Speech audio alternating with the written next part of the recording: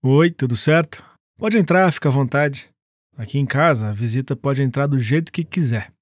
No dia a dia eu gosto de tirar os sapatos antes de entrar, porque é como se eu estivesse deixando a energia da rua do lado de fora, sabe? Bom, eu sou o Lucas, eu sou arquiteto e essa é a minha casa. Como eu moro sozinho no centro da cidade e trabalho o dia inteiro fora, esse apartamento é meu refúgio. É aqui que eu me conecto comigo mesmo. Todos os objetos que eu coloco aqui dentro precisam ter a ver comigo, com os meus valores.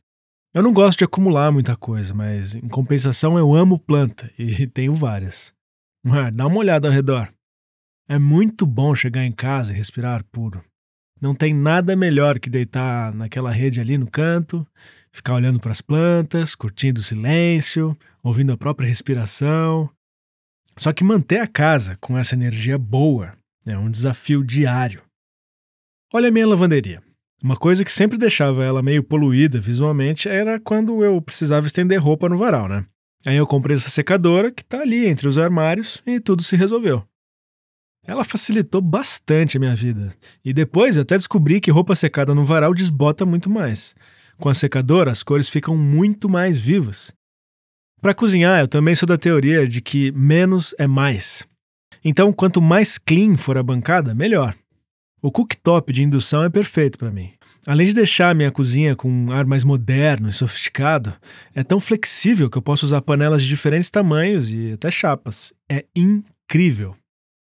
Bom, eu nem preciso dizer que a casa precisa estar limpa para ter esse efeito de refúgio, né? Ainda mais porque eu tenho um cachorro, o Duque. Tá vendo aquele item que parece um aspirador do lado do cacto?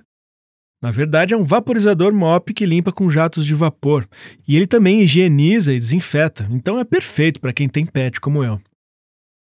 Para mim, uma casa só é um refúgio quando vira uma extensão da sua personalidade. Quando a visita bate o olho e pensa, só podia ser a casa do Lucas. Mas isso exige um cuidado, assim como as plantinhas. Os eletrodomésticos nada mais são do que ferramentas para fazer esse cuidado diário. Bom, espero que você tenha se sentido em casa. Até logo e tchau!